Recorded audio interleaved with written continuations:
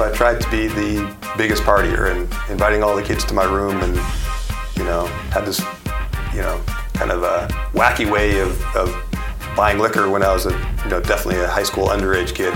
Worked fine, but not necessarily the best way to spend your time and effort. And so now I'm coming home for 3 days, and I have to explain why I'm there. And rather than reading the riot act and yelling at me, I said, "Oh, okay, yeah, let me know what you decide you want to do." So that left me stewing in the, I couldn't feel angry at them because obviously this is me at this point. And I realized that, what I was doing right there clearly wasn't leading to anywhere I wanted to go. Mike Tuchen is the CEO of Talend, a company with $1 billion market value that helps customers take advantage of their data and apply it more effectively. But before kicking off a career that's included an executive stint at Microsoft and a turn as CEO of Rapid7, he was nearly kicked out of boarding school and had to figure out how to make a contribution as the runt of his Brown University rowing team. Welcome to Fortt Knox, Rich Ideas and Powerful People. I'm John Fortt from CNBC. This is a weekly podcast bringing you the highest achievers. We're going to learn how the very best climb to the top and pull out lessons along the way. If that sounds good to you, make this a habit. Subscribe on Apple's podcast app or Google Play. Tell a friend. Tuchen joined the Fortt Knox podcast to share a story that's not your typical wunderkind-makes-good tale. His story shows that when the pressure's on, believing in your unique talent can be the key to tilting the odds in your favor. It began with a jarring move to private school and a tough lesson in the best way to stand out. I went to a private school that was full of incredibly talented people. And, for the first time, I had to figure out, who was I? What was my unique thing, right? How was I going to be different? Because when you're a teenager, right? And you're trying on the one hand to fit in because of peer pressure, but on the other hand, you want to stand out and be yourself. And to do that, you have to figure out, who am I? What is myself, right? What Sure. does that mean? And I went from being my previous, vision of myself in my old high school was, I was the class brain and most likely to succeed and all that kind of stuff. Well, I wasn't that anymore, right? This school was full of absolutely brilliant kids from all walks of life. And so why did you move from one school to the other?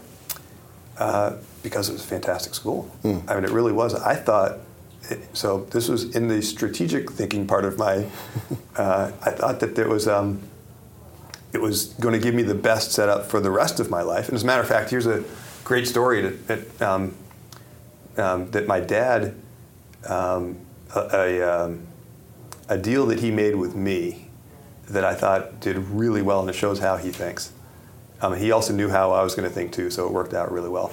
A lot of people that go to this school get sent there by their parents, and they have a little bit of their chip on their shoulder. They're going to a fancy high school, and they're determined to screw it up to show their parents that they shouldn't have forced them to go to the school. Right? Really, really terrible outcome for what's really a tremendous opportunity. Right. And so what my dad did was he wanted to make sure that it was really my choice, and I was really dedicated to getting something out of the school. And this is important because it came up a couple of years later. But so what he did is he said, "Mike, if you look at how much it's going to cost me to send you to the school, I could get you a brand new Mercedes 450 SL," with the car, by the way, he'd always been dreaming of getting for himself. "I can get that for you for less money than I'm going to spend in the next 4 years for this high school. So I'll tell you what, I'll give you the car if you don't go to the school, and I'm going to save money." Now, he knew I wasn't going to take the car. But what that meant was that going to this school meant that, in my mind, I was giving something up, right? And so now I had to try to get something out of the school. And then, as I was going through the time of trying to find my way and say, who am I? What's the unique thing that's me? Well, I tried, if it wasn't going to be academics anymore, then it has to be something else. And so I tried to be the biggest partier and inviting all the kids to my room and, had this, kind of a wacky way of buying liquor when I was definitely a high school underage kid. Worked fine, but not necessarily the best way to spend your time and effort. So long story. And then we did somehow as we're sitting around the room, one of the guys in the dorm said, well, we should build some bookshelves, and turns out that you could build some bookshelves by taking some building material from piles that were sitting outside that, of course, belonged to the school as they're building different things. So we all built bookshelves, and so needless to say, at some point, someone figured out that the bookshelves in all our rooms, which suddenly showed up over a weekend, probably came from the pile outside the dormitory. Right. And so they were, so I came very close to getting kicked out of the school. So they sent me home for 3 days. Wow. As a suspension to think about life and think about, did I want to come back? Yeah. And here's another just fantastic move by my parents, because suddenly I show up unexpected in the middle of a school year and said, So this was a boarding school, as I started to clue in on when you mentioned the dorms, right? Yeah. So how old are you? You're 16? Yeah, probably something like that. Yeah. And so I'm now coming home for 3 days, and I have to explain why I'm there. And rather than reading the riot act and yelling at me, I said, oh, okay, yeah, let me know what you decide you want to do. So that left me stewing in the, I couldn't feel angry at them because obviously this is me at this point. And I realized that, what I was doing right there clearly wasn't leading to anywhere I wanted to go. And I was this close to being not the successful guy I wanted to be, but a high school dropout. And that probably wasn't leading me into a good direction. So I looked at that and said, all right, let's forget about some of the dumb stuff I'm trying to do, and let me actually take a real shot at this. And maybe I left off too soon saying, I couldn't be academically one of the stars here. Maybe I didn't set the goal the right way. Because, when you think about it, there's smart people in a lot of different dimensions. Maybe I can choose one area and be the best at that. I don't have to be the best at everything. Let me choose one and win there. So what did you choose? Physics. Why physics? Well, because I loved it.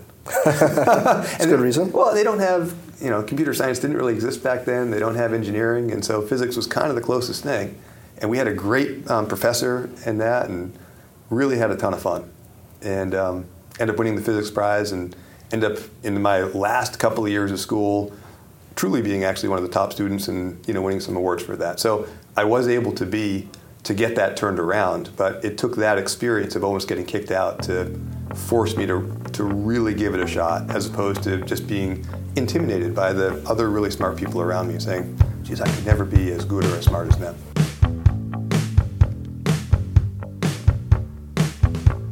Tuchen's dad's influence stretched beyond the choice he'd laid out, the choice that pushed his son to take responsibility for his poor choices and to make better ones. The father's journey to America laid the groundwork for the son's success. Your dad immigrated from Germany. Yes. And you would say that you have a different opportunity, privilege to take risk than he had. That's right. When you're coming over here for the first time from Germany, as he was, with a scholarship but no money in his pocket, and literally didn't have enough money to take a train.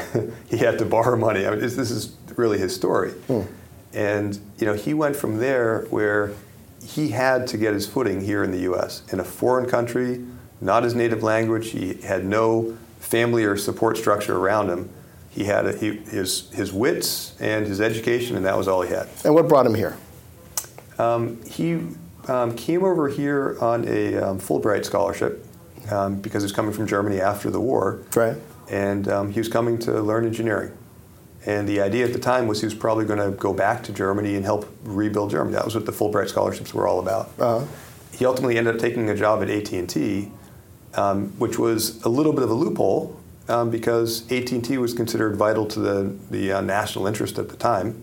And so there was an exemption clause saying if you took a job at a certain subset of industries or companies, then you could choose to stay in the U.S. So he chose really, I think, more based on that particular opportunity than in a big strategic plan. But that, of course, completely changed his life and created the opportunity that I had. Yeah.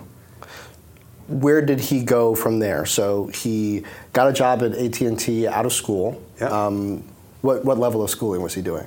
That was a master's degree that he went through. So he had a master's degree in electrical engineering, and he started and finished his career at AT&T. He had one job for his whole life. Wow. And he continued to build into more and more responsibility in AT&T, in something that you really don't see very much now, in a cradle to grave kind of way. Part of it because I think AT&T was a terrific environment for him, but also given the setup that he had, he came from absolutely nothing, built everything himself. He needed to provide for his family, and he really wanted to prioritize education above all. He felt like the opportunity he was able to create for himself through education was so important.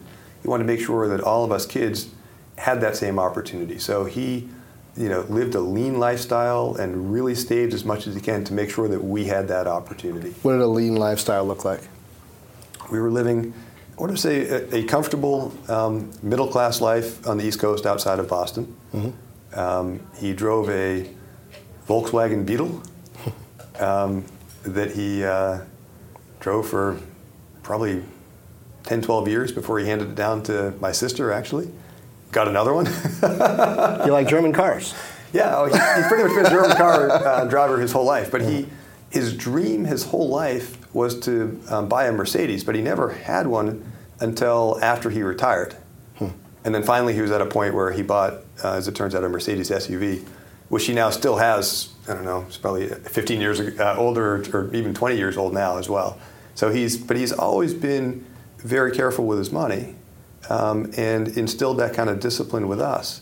But what that base gave me was an opportunity I could now take more risk because I had that stability. I knew that if all else failed, we always had a home. There's always a bedroom I could always fall back to if I had to, right? Right. And I was never going to be out of food because he was living lean and making sure that was always available. And he didn't have that luxury. He didn't have that luxury.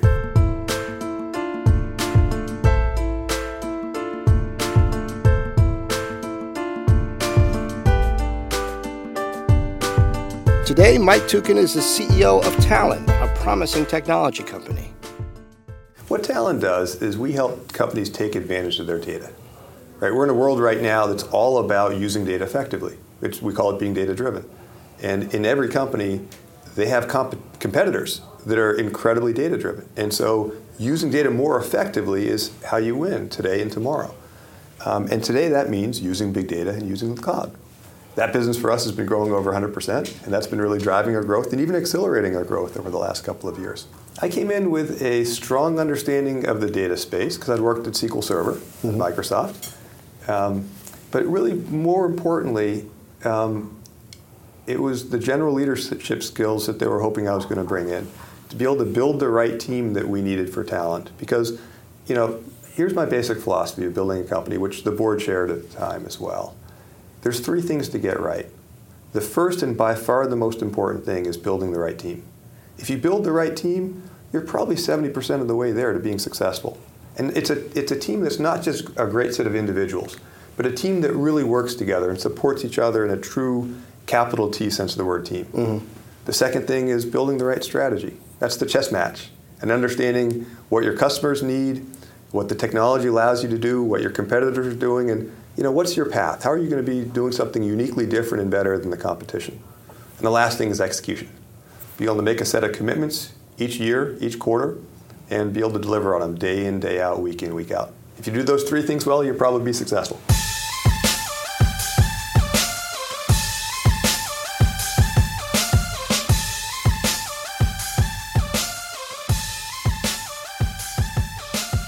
Team, strategy, execution. Very neat and tidy. Sounds like something he might have picked up in business school. Actually, he learned it after that close call in high school. He learned it in college, in a boat.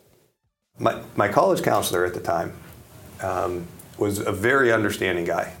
And I explained to him that I thought that I wanted to apply to a school like West Point because I really need to, based on my kind of checkered experience in high school, I really wanted to make sure I was going to be disciplined and going to be on the straight and narrow for the rest of my life. Mm-hmm. And he's like, he wasn't clearly that bought into the concept, but he's like, well, why don't you apply to Brown as well? I'm like, okay, and I kind of had Brown as kind of a second thought somewhere on the list. Then the head of the college counseling group came in and he asked for a meeting with me, and I'd never met him before.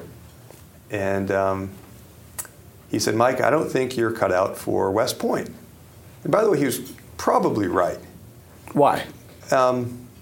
I probably would have resented the discipline imposed from the outside and the rigidity, right? What Brown ultimately ended up being such a perfect choice is because you can choose your own way again.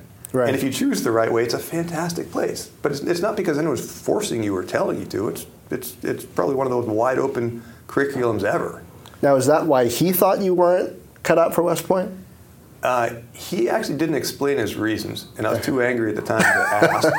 But what he said was, Mike, if you continue on your application to West Point, I'm going to send them not just the front page of your transcript. I'm going to send them the back page as well. So the front page had all your grades, which were great. The back page had all my disciplinary stuff on it, which is almost as long as the front page, right? And so there was just no hope. I was just never going to get it. So he really didn't want you to go to West Point? He really didn't want me to go. Well, I guess you would thank him now because you had a good time at Brown. I have never gone back to thank him, but he actually did me a favor. I don't know if he meant to do me a favor or not, but he actually did. And you were on the rowing team? That was an incredible shaping experience for me, yes. Why? Rowing is probably the most transferable thing I did at Brown that really, I can still think back on and still take lessons from now, how many years later, 30 years later. In rowing, first off, you're working as a team. It's the ultimate team sport. You win as a team. Mm-hmm. The entire boat crosses the line first, second, or third, or whatever. It's not like one person, wins and the other guys, you all win together or you lose together. Mm-hmm. Thing number two is it's just so, there's so many lessons to be learned about going after a distant goal, setting a goal, planning about how you're going to get there, having again the discipline and the perseverance to get there. Now I've never rowed, but I've watched it on TV, usually around the Olympics, and it looks really tough, but I don't understand the strategy. So it seems like everybody needs to pretty much stroke at the same time. You got to be pretty strong, and you can't get out of breath and fall out of the boat. But other than that, where's the strategy? Here's where the strategy comes. I had the opportunity to be in the kind of the rearmost seat, which is called the stroke. It's one where you're kind of setting the pace, and you're working with the coxswain who's steering to really, build the strategy for the team. And the way to think about rowing is you can't row at your maximum pace for the entire way down the course. The course is 2,000 meters long. It takes roughly 6 minutes to get there. And so you can go for very short bursts of maybe 30 seconds or a minute at your absolute, your head's exploding, your lungs are hurting, that's your max beyond the red line. You can do that for short bursts. So now the question is, when and how do you use those bursts? Or do you not use them? Do you try to go on a steady pace and hope that slow and steady wins the race and ignore everything else around you?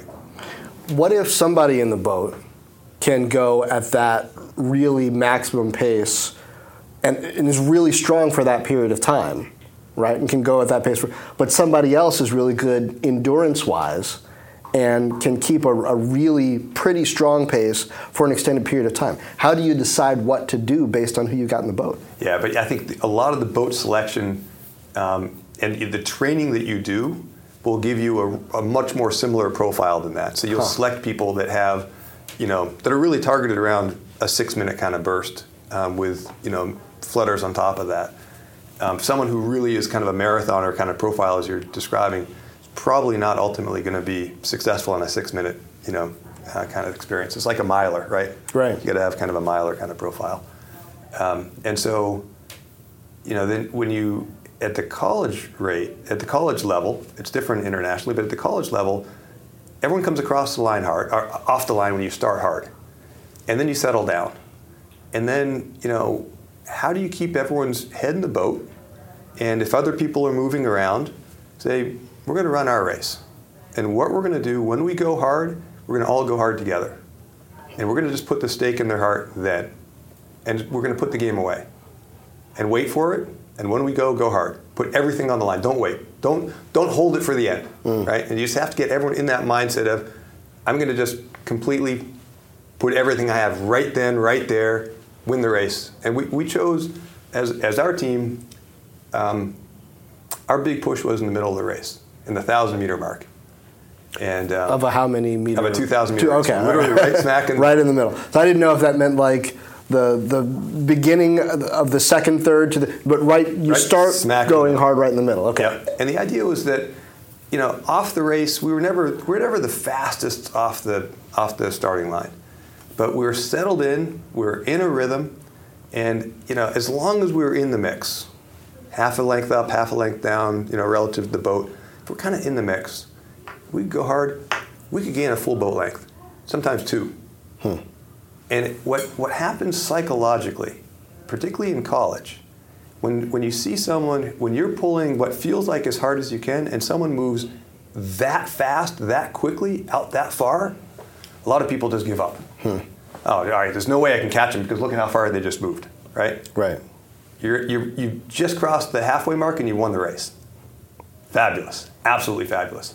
We did that at the Eastern Sprints. We did that at the R2, the biggest races, in the U.S. And we were out by a length or a length and a half and one walking away. Fabulous races. Wow. And then at the national championships, we tried the same stunt again. And Harvard had learned from us, having lost to us before, and they went with us at the halfway point. And when we came down, there were two of us were together. Everyone else was way back, and we were just going neck and neck with them down to the finish line. Probably the closest race of my career, and they won by probably 1.5 feet over a 2,000-meter race. Yeah. Wow. Heck of a race. Yeah, impressive.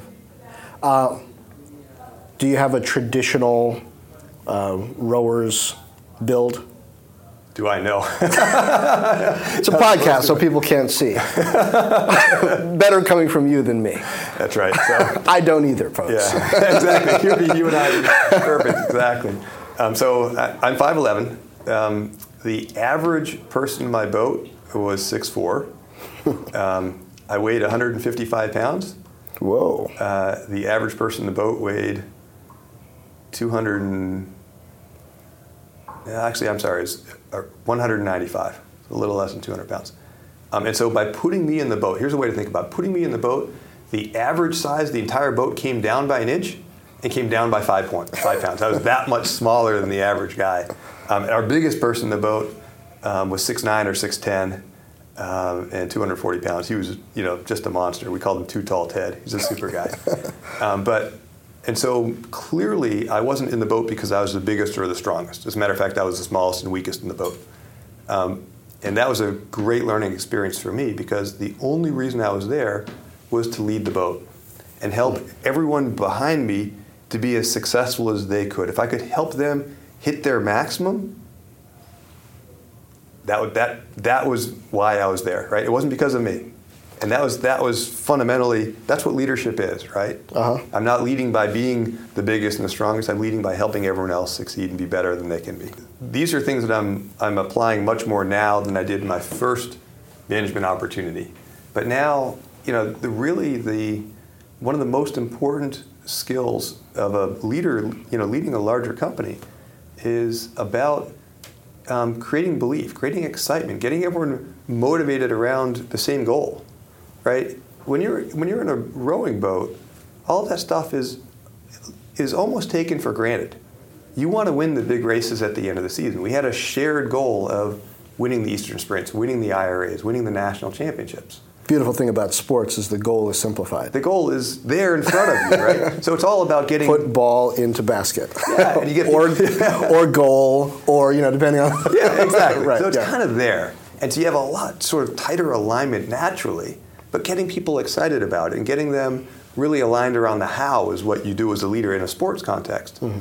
Well, in a business, you don't actually have that. So you have to, get, alignment around what is the goal? What are we trying to do as a company? And why are we doing this? What's the why behind that? All right, if you had to give a pep talk to your 16-year-old self, what would you say? The self that was sitting at home for 3 days trying to figure out life? Or where was I at the time? That's kind of important. Pick yourself. When did you most need the pep talk? Probably right around then. At 16, that was a time where that was a That was definitely an existential moment for me. What I would say is believe in yourself and, figure out what's important, right? You can be more than you'd ever believe you could be. Keep the dream and go for it. Don't let anything get in your way, right? Don't worry about, what most people, I felt, and certainly myself at that time, they're worried about failing. I was worried about failing. I was unwilling to go and give it my best shot to do as well as I could academically because I was worried about failing. I worried I might not be successful. Man, that sounds foolish when you say it that way.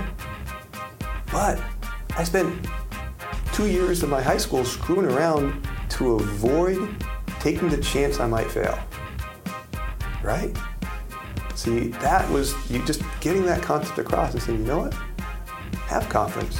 Take a shot at it. What's the worst that can happen? Maybe you aren't the best in the school. Who cares? Probably learn something from that too, right? Right. But trying means that you're probably going to be somewhere in the mix. You're not going to be in the bottom 10%, which is where I was right then, right? Yeah. So it's still a better outcome than anything else you could be doing. So take a shot at it, right? That's what I would have said. Well, you learned the lesson. You went out for the rowing team. I did. Not the most obvious. At 5'11" and 155. And you are the CEO of Talend. Mike, it's been great. Thanks. Thank you, John. My thanks to Mike Tuchen. I'm John Fortt from CNBC, and this has been Fortt Knox, Rich Ideas and Powerful People. Subscribe on Apple's podcast app, Google Play, or wherever fine podcasts are distributed. Please do leave a review if you enjoyed this. Also, check out Fortt Knox Live on Facebook, Twitter, Periscope, and YouTube. I'm taking your comments and questions, usually Wednesdays at 2 p.m. Eastern. There I tackle some of the most interesting business and economic issues with a little help from my friends at CNBC and from you. Meanwhile, share this, tell a friend, drop me a note on Facebook, Twitter, YouTube, or forttknox.com. That's ForttKnox.com. And as always, thank you for lending an ear.